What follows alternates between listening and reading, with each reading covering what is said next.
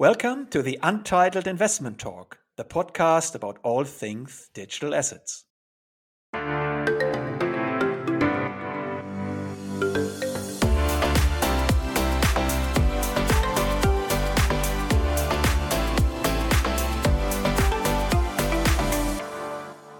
My name is Carl Michael, and I'm co-hosting this show with my esteemed Untitled Investment Expertise colleague Simon. Hi, Simon. Hi, Carmichael. Glad to be here. Great to have you on board again. And we have a special guest today as well, Patrick Hansen. Patrick is the head of blockchain at Bitkom, Germany's largest tech lobbying organization. Great to have you with us, Patrick. Hi, Carl Michael, and hi, Simon. Thanks for having me. I'm glad to be here. Great. Patrick, you recently published a very insightful blog post on MiCA, the markets in crypto asset regulation of the EU. One of the best and to-the-point pieces I've read over the last couple of months, I would say. And today we would like to discuss exactly MiCA, so this new regulatory approach. We would like to discuss the opportunities, but also the potential challenges of MiCA from the point of view of established financial institutions, as well as startups, as well as crypto asset issuers. But let's start first with getting to know you a little bit better, Patrick. And we there have a kind of standard question, which we ask all of our guests in the beginning. So we would be highly interested, what brought you to the blockchain space and especially digital assets? As in most cases, I guess for most of your guests as well, it was Bitcoin and the Bitcoin rabbit hole after that. It was basically friends of mine that told me about Bitcoin. And then I obviously started researching. I started learning about it a couple of years ago. My first point of contact was in 2013, but it didn't last very long. And I then a little bit later on in 2016 to 2017 started learning more about it, started also investing on a really small scale. And basically 2 or 3 years ago, when I then had the chance to also change my job position within Bitkom internally and to focus full time on blockchain and cryptocurrencies, I obviously seized it directly since I was already quite passionate about the whole topic. Now, maybe also for our listeners that don't quite know what Bitkom is doing, what is Bitkom's role in the ecosystem? Then again, what exactly is your role at Bitkom, and how do you actually spend an average day of yours? How does it look like? Bitkom is the largest technology association in Europe with over 2,000 member companies from very different industries. Obviously, a lot of hardware, software, IT companies. And I'm head of blockchain at Bitkom, so I have the pleasure of being in charge of all our blockchain projects, activities.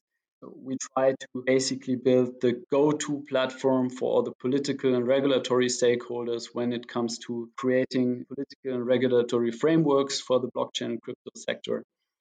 And now today we are, I would say, by far the largest and most active crypto network in Germany with over 60 startups, 15 banks, and hundreds of other blockchain passionate companies from very different industries. And together we basically tackle cross industry projects that might be obviously lobbying and political work through consultations, position papers, political meetings, but that might also be just cross-industry research projects. For example, we published white papers on topics such as decentralized finance, self-sovereign identity, the digital euro on blockchain, and other topics, and also published 2 years ago the first representative research study on the adoption of blockchain in Germany, for example.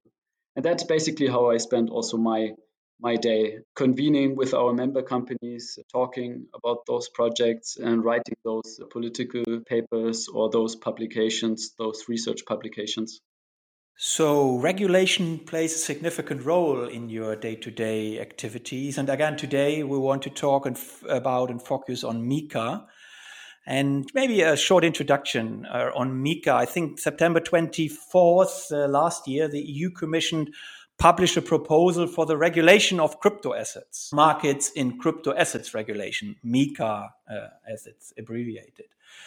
Once adopted and enforced, the MiCA will be directly applicable law in all EU member states. So that's quite new, such a comprehensive framework and such a comprehensive regulation in the EU. And the MiCA regulates crypto asset service providers. So these are, for example, companies who provide custody services, crypto exchanges, fiat on and off ramps, brokers, dealers on the one hand side. And MiCA will set rules for issuers of crypto assets. And crypto assets here in MiCA, I would say, are kind of widely defined. So it includes Bitcoin, Ethereum, Litecoin, etc. But there are also very specific tokens referred to in the regulatory proposal. So they talk about utility tokens, so-called asset reference tokens, and e-money tokens, which is, if you hear it for the first time, a little bit, or might be a little bit confusing. Can you shed a little bit light on these different terminologies? So what's behind a crypto asset, a utility token, an e-money token, and an asset reference token? Yes. So first of all, please do not take any of what I will say as legal advice. You should probably add to the standard disclaimer that this is not financial advice today, that they mentioned that it's not legal advice either, although obviously I worked extensively on those proposals within Bitkom. I'm not a lawyer, and I might be wrong on some aspects. But basically, MiCA introduces 4 categories of crypto assets. You already mentioned them. The general category of crypto assets, which should include the famous cryptocurrencies such as Bitcoin and Ether. Then there is a category of utility tokens, which could basically be also possibly non-financial assets such as tokenized vouchers. But we hope that we could drive that out in the further legislation process. And 2 further categories, which we basically in the standard crypto bubble call stablecoins: the e-money token, a token that refers to one national fiat currency, and the asset reference token, that is a currency that either refers to a basket of fiat currencies, such as the Libra coin in its 1.0 proposal, or a currency that refers to, for example, a commodity such as gold, or a currency that refers to other cryptocurrency would also function as an asset reference token. And basically what MiCA does is it introduces rules for issuers of all those different categories of tokens. And MiCA also introduces rules for service providers that provide services based on those crypto assets. You already mentioned a couple of them: brokers, exchanges, trading platforms, custodians, and others. And last but not least, MiCA also introduces some new rules on market manipulation and insider trading, which didn't exist before. Now we, of course, also have the topic of security tokens. As far as I understand, these are excluded and not really touched on in MiCA here. Maybe you could elaborate a little bit on why that's the case and which regime actually regulates them. Yes, so basically security tokens are not included within MiCA since they are already covered by MiFID. MiFID is the Markets in Financial Instruments Directive. And one specific and explicit goal of MiCA was to prevent overlapping regulatory frameworks. So MiCA doesn't include security tokens. And all those rules are already covered within the MiFID directive. You already mentioned that Bitcoin belongs to this wider crypto asset class in MiCA. What about all the currently existing DeFi tokens, which are not represented by a legal person or by an entity? Are they still allowed in the future? And how is it with new DeFi tokens, which might be issued once the regulation is in place? It would be necessary to look really into the specific DeFi token in order to make final claims about its category. But most of the DeFi tokens will basically be either crypto assets or utility tokens. And for all tokens that have already been issued before this regulation comes into force, there is a so-called grandfathering clause, which basically says that those tokens are exempted from all the issuing regulations, for example. And then when it comes to future issuances of DeFi tokens, it all depends basically on the interpretation of the definition of an issuer within MiCA. The definition of an issuer is a legal person who offers to the public any type of crypto asset. And the big question here is, the elephant in the room is, what does the legal person really mean? Now, the definition of utility tokens seems to be quite broad. We also have in there those that are not a medium of exchange or those that serve investment purposes. In the current version, it seems like the regulation would also include things such as loyalty points or in-game rewards in video games or other items built on digital ledger technology. Is that the case? Yes. So currently the category of utility tokens is really broad. And the reasoning behind that is that the Commission basically says that we should cover a scope that is as large as possible with that category, so that we could in future include types of tokens that we can't really think of already today. We as Bitkom and many other from the industry think that non-financial blockchain tokens, utility tokens should not be included. There are no financial assets. There are obviously regulators that answer that the problem here is that once that they are tradable and there is liquidity on the market, it could also hurt consumers. And I think one solution in that context should be that we focus more on the admission to trading platforms. So once those utility tokens are admitted to trading, they should be regulated since there is liquidity, fungibility. And if they are not basically admitted to trading, I think it would make more sense to exclude them from those financial regulation requirements, such as a white paper. Next to utility tokens, I mean, there is a lot of discussion, and at the core of MiCA are stablecoins, so the e-money tokens or asset reference tokens. And the discussion, especially from a political point of view, is always about so-called significant stable coins. Can you elaborate a little bit on what is a significant stable coin and what kind of extra regulatory requirements will be in place for these compared to utility tokens? Yeah, you're totally right, Carl Michael. Those stable coins cover basically 1/3 of the MiCA regulation when you look at the number of pages. And it is quite clear from that, and also from the requirements that go along, that MiCA was drafted with the Libra, or now Diem project in mind, and that this was one of the major points of the political stakeholders. So basically, what are significant stable coins? Significant stable coins are either e-money tokens or asset reference tokens that have a very large market capitalization, for example, larger than 1 billion, that have quite a great volume, for example, more than 100 million euro transaction volume every day, and that have a large reserve assets, and there are some further criteria. And basically, for all those stable coins that meet those significance criteria, there are some special requirements in order to protect especially the concern of financial stability and monetary sovereignty.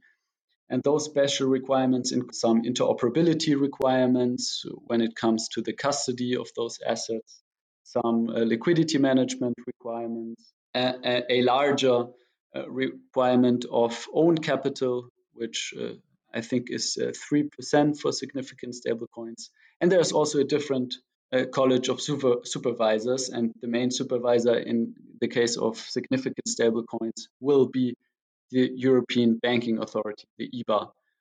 So there is a strong focus on significant stablecoins, and there are also strong and quite harsh requirements for all those projects. Now, looking at those criteria for significant stablecoins, one would immediately think, or at least I immediately think about DAI and MIC. So obviously we have a large market cap, we have very high transaction volume, but of course it's fully decentralized. So would DAI be required to get an e-money license? Of course, like there is no one who could sign up for it, but what's the case here? I mean, right now, DAI is still a US dollar based stablecoin, and I think European customers are not targeted directly. So, probably right now, I would say that DAI would not necessarily need an e-money license and to cover all those requirements for e-money tokens. But if, for example, the Maker Foundation would decide to offer also a euro-based stablecoin, that would obviously change everything. And then they might fall under those requirements and under that category. And here I want to come back to an aspect that I mentioned earlier, the really decisive and crucial definition of centralization or decentralization. So the question here is basically, is there some kind of central intermediary that created that protocol, that has a greater access to change the protocol, that receives some fees for sustaining the operations of that protocol? And if there is, I think there's no way around the regulation and around the requirements. If you can, on the other hand side, prove that you are provably decentral and that there is not a single intermediary that has a greater access than anybody else, I think there's no way you can regulate that. You already mentioned that Diem was a driver for establishing this MiCA regulation. To put it a little bit provocatively, is MiCA the death sentence for Diem, so Facebook's artist formerly known as Libra in Europe? We'll see. No one knows, but I'm quite sure in any case that the European Union won't be the first jurisdiction where the Diem project will launch, since basically they have to wait until the regulation comes into force, and that might take another year or two. So there are definitely some quite and tough requirements for Diem. We will see if they are able and also willing to meet them. It might also be that Diem just says, so since there are that high hurdles for us in the European Union, we just won't target that market. That is also a possibility.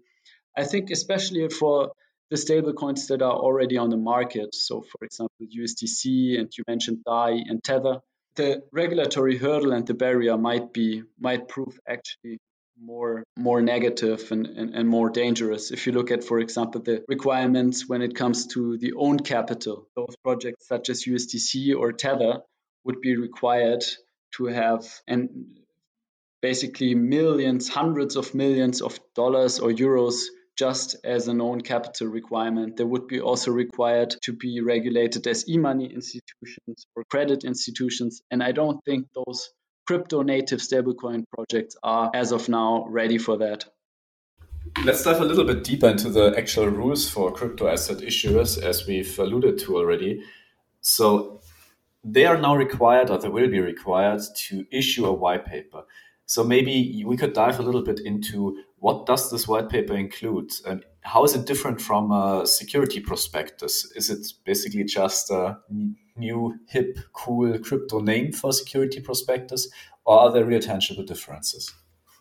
No, there will definitely be real tangible differences. The ESMA, so the European Securities and Markets Authority, will, once MiCA comes into force, draft, basically develop implementing standards, how those white papers have to look like in practice. Generally speaking, those white papers have to describe the issuer, have to present the project, have to give a detailed description of the underlying technology, of the offer to the public, and just basically just give a detailed description of all the rights and obligations attached to the crypto assets that should be issued.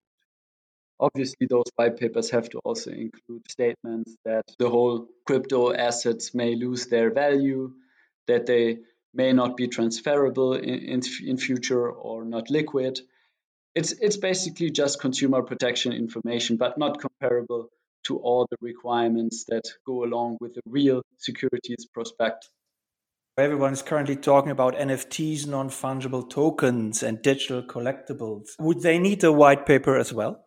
No, non-fungible tokens are explicitly exempted from those requirements alongside a couple of other crypto assets, for crypto assets that are created through mining, or crypto assets that are only addressed to qualified investors, or crypto assets that are only basically that are not exceeding the threshold of 1 million. There are some exemptions, and non-fungible tokens fall under them. Now, of course, issuing a security is prohibitively expensive in the traditional system unless you're a company of rather large size. So how expensive will the launch of a cryptocurrency or crypto asset actually become due to MiCA, taking into account being fully compliant, having a correct white paper? What are the main cost components we're talking about here? It's hard to guess right now, since basically no one has already published such a white paper, and we don't really know on a technical level yet how those requirements will look like. The EU Commission has published, alongside its regulation proposal, also an impact assessment of the proposal. And that impact assessment estimates that for the white paper, one should basically calculate one-off costs between 35,000 and 75,000 euro. This impact assessment also foresees that there will be one-off compliance costs for unregulated entities that amount up to 16 million euros. And then there will be also obviously different recurrent compliance costs, such as reporting costs, IT security requirements costs, governance costs. And those are really hard to estimate. But it's definitely for smaller startups. Those are definitely significant financial barriers. Okay, maybe one more question on the white paper. If we understand the MiCA correctly, there is a notification of the final draft of the white paper to the financial regulator. It's a notification, but no approval, right? What's the difference between the notification and an approval, and what does this mean practically? Yes, basically for, say, normal crypto assets, the white paper has just to be sent in advance, 20 days prior to the emission, to the respective National Financial Supervisory Authority. In Germany, that would be the BaFin. And for normal crypto assets, those issuers wouldn't have to wait for the explicit approval of BaFin, but they could just basically, if the BaFin doesn't prohibit the issuance, they could just move on and do their business. For stablecoins, so for example, asset reference tokens and e-money tokens, that would definitely be different, and one needs the explicit prior approval of the white paper by the financial authority. And it's basically only a protection measure for the financial authorities, since they estimate that those stablecoins could have a greater impact on the financial market. Now, let's maybe take a little bit of a more strategic view on MiCA. So, the opportunities and challenges associated with such regulation for investors as well as crypto projects.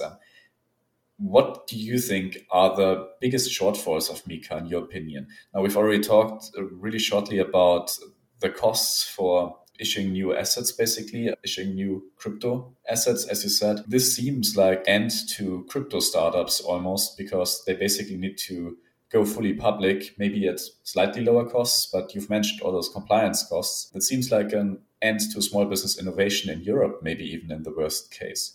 So what do you think, in your opinion, do those challenges have to be tackled in order to avoid that crypto projects and investors, as seems to have been the case over the past many decades, just move out of Europe and start innovating in other places?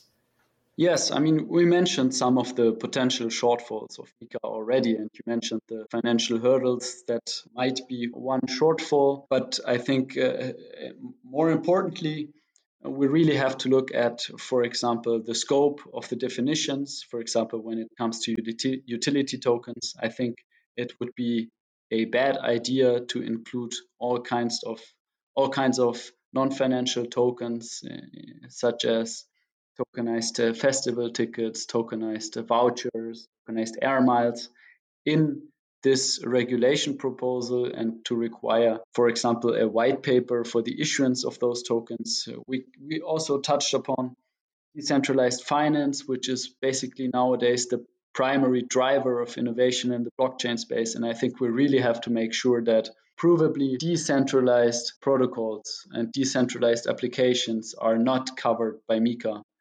And we have to make sure that also those token issuances of those DeFi applications are not covered by MiCA. And I think that will be one crucial topic.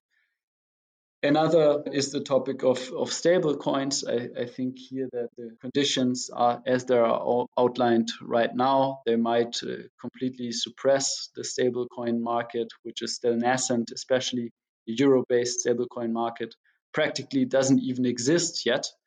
And I think we should make sure that those conditions allow for an important private stablecoin, euro-based stablecoin market to emerge.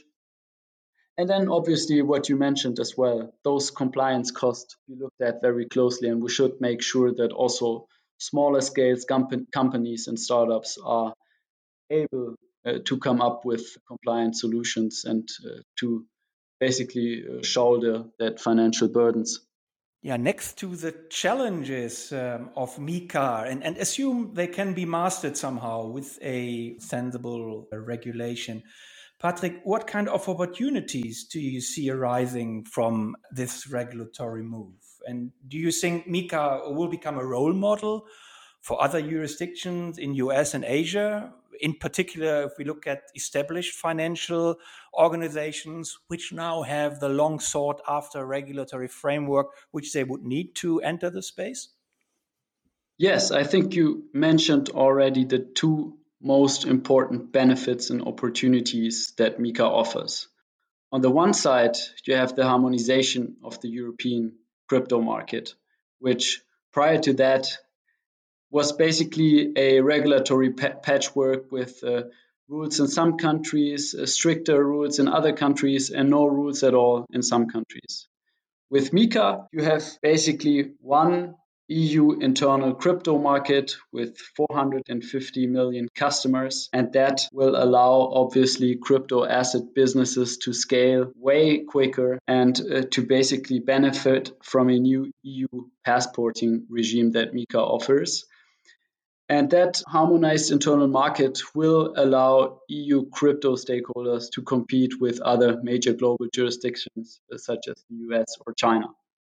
And I think the second biggest benefit of MiCA you already touched upon is the possible institutionalization that goes along with MiCA. On the one side, thanks to the legal certainty that MiCA offers, that is really an overarching and all-encompassing rule framework for crypto assets and crypto asset service providers. And also, an aspect which is criticized by some, but basically incumbents, so incumbent financial institutions and e-money institutions will be allowed to offer many of those crypto services we talked about without even applying for new licenses.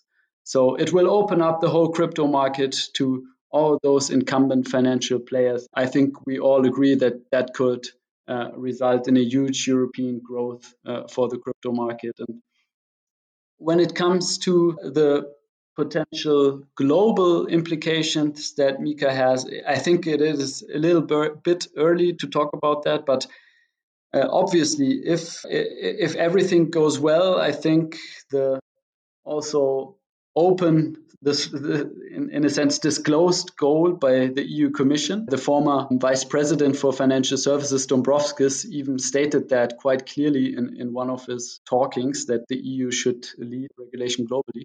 And I think the potential is there that comparably to the General Data Protection Regulation, the often talked about GDPR, that the MiCA could set global standards and shape regulation internally, especially for countries that haven't come up with regulatory frameworks on their own, but also for countries that are fragmented and that will basically be just influenced by the sheer size of the European internal crypto market. And I think obviously we talked a lot about those negative possible implications, we should not forget that, generally speaking, MiCA offers tremendous opportunities for crypto market growth.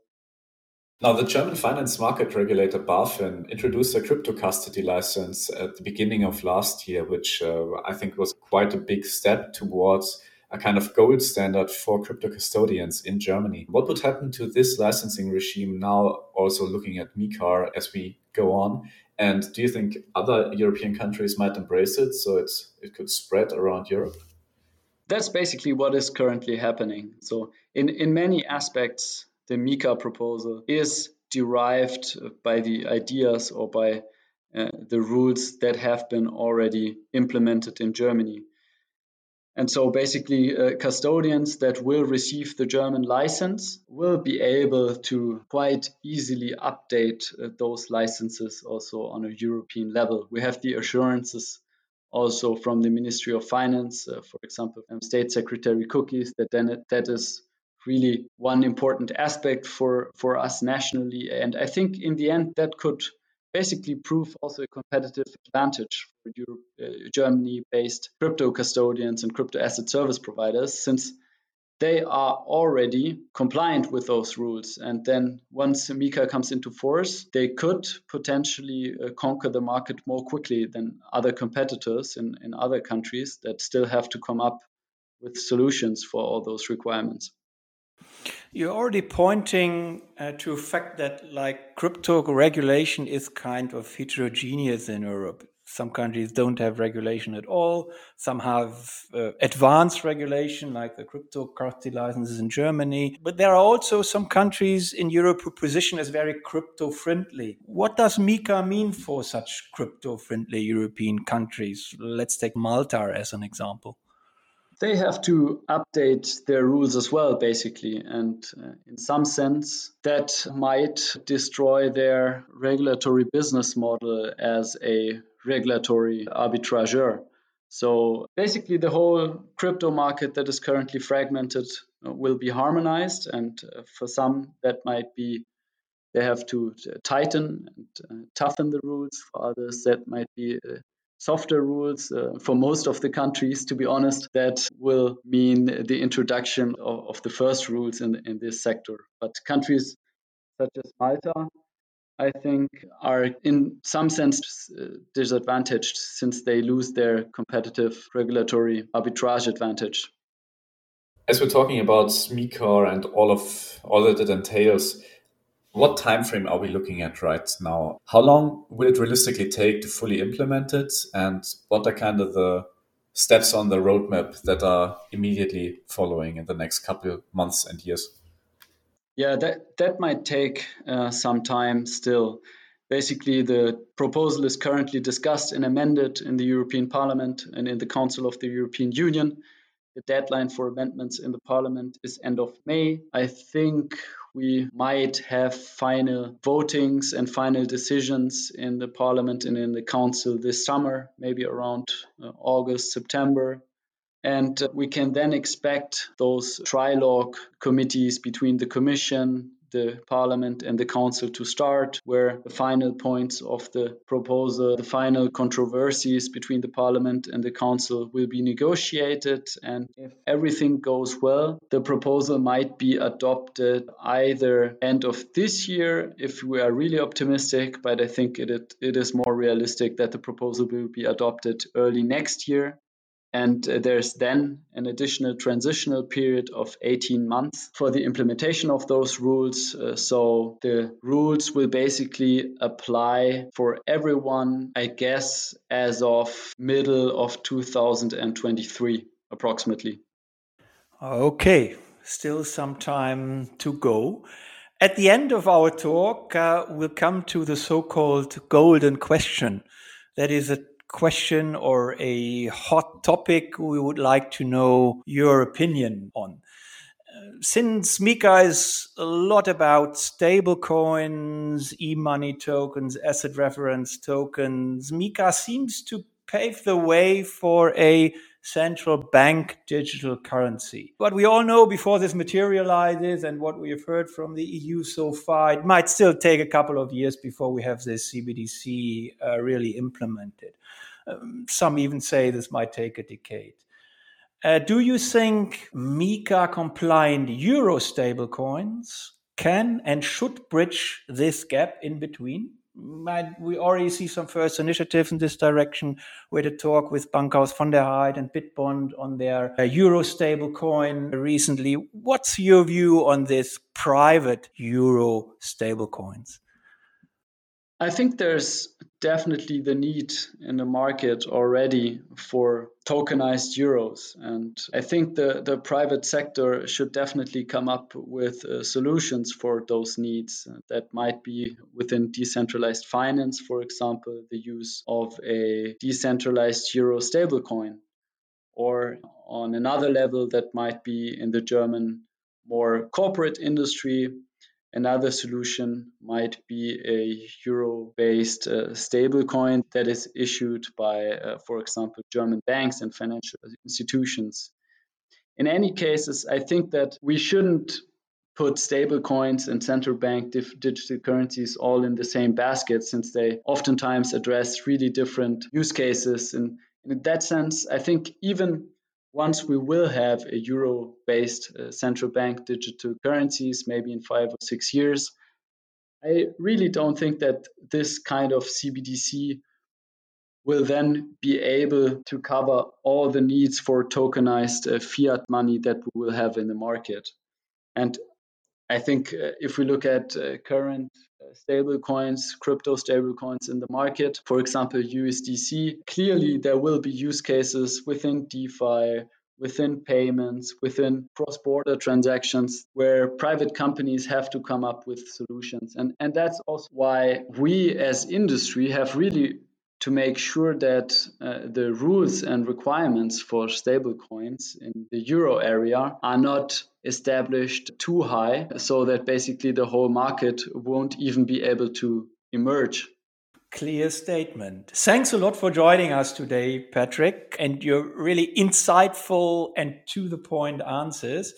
That was really a great talk. To all our listeners, obviously, this is no investment advice you got from Patrick or from us here. Do your own research. I would like to thank Simon also for being on the show here. As always, a pleasure. And our listeners, we hope you enjoyed the show. And if you want to learn more about MiCA, we can highly recommend Patrick's blog post, which you will find in the show links. And thanks for listening. Stay tuned and loyal to the Untitled Investment Talk, the podcast about all things digital assets. No noise, all signal.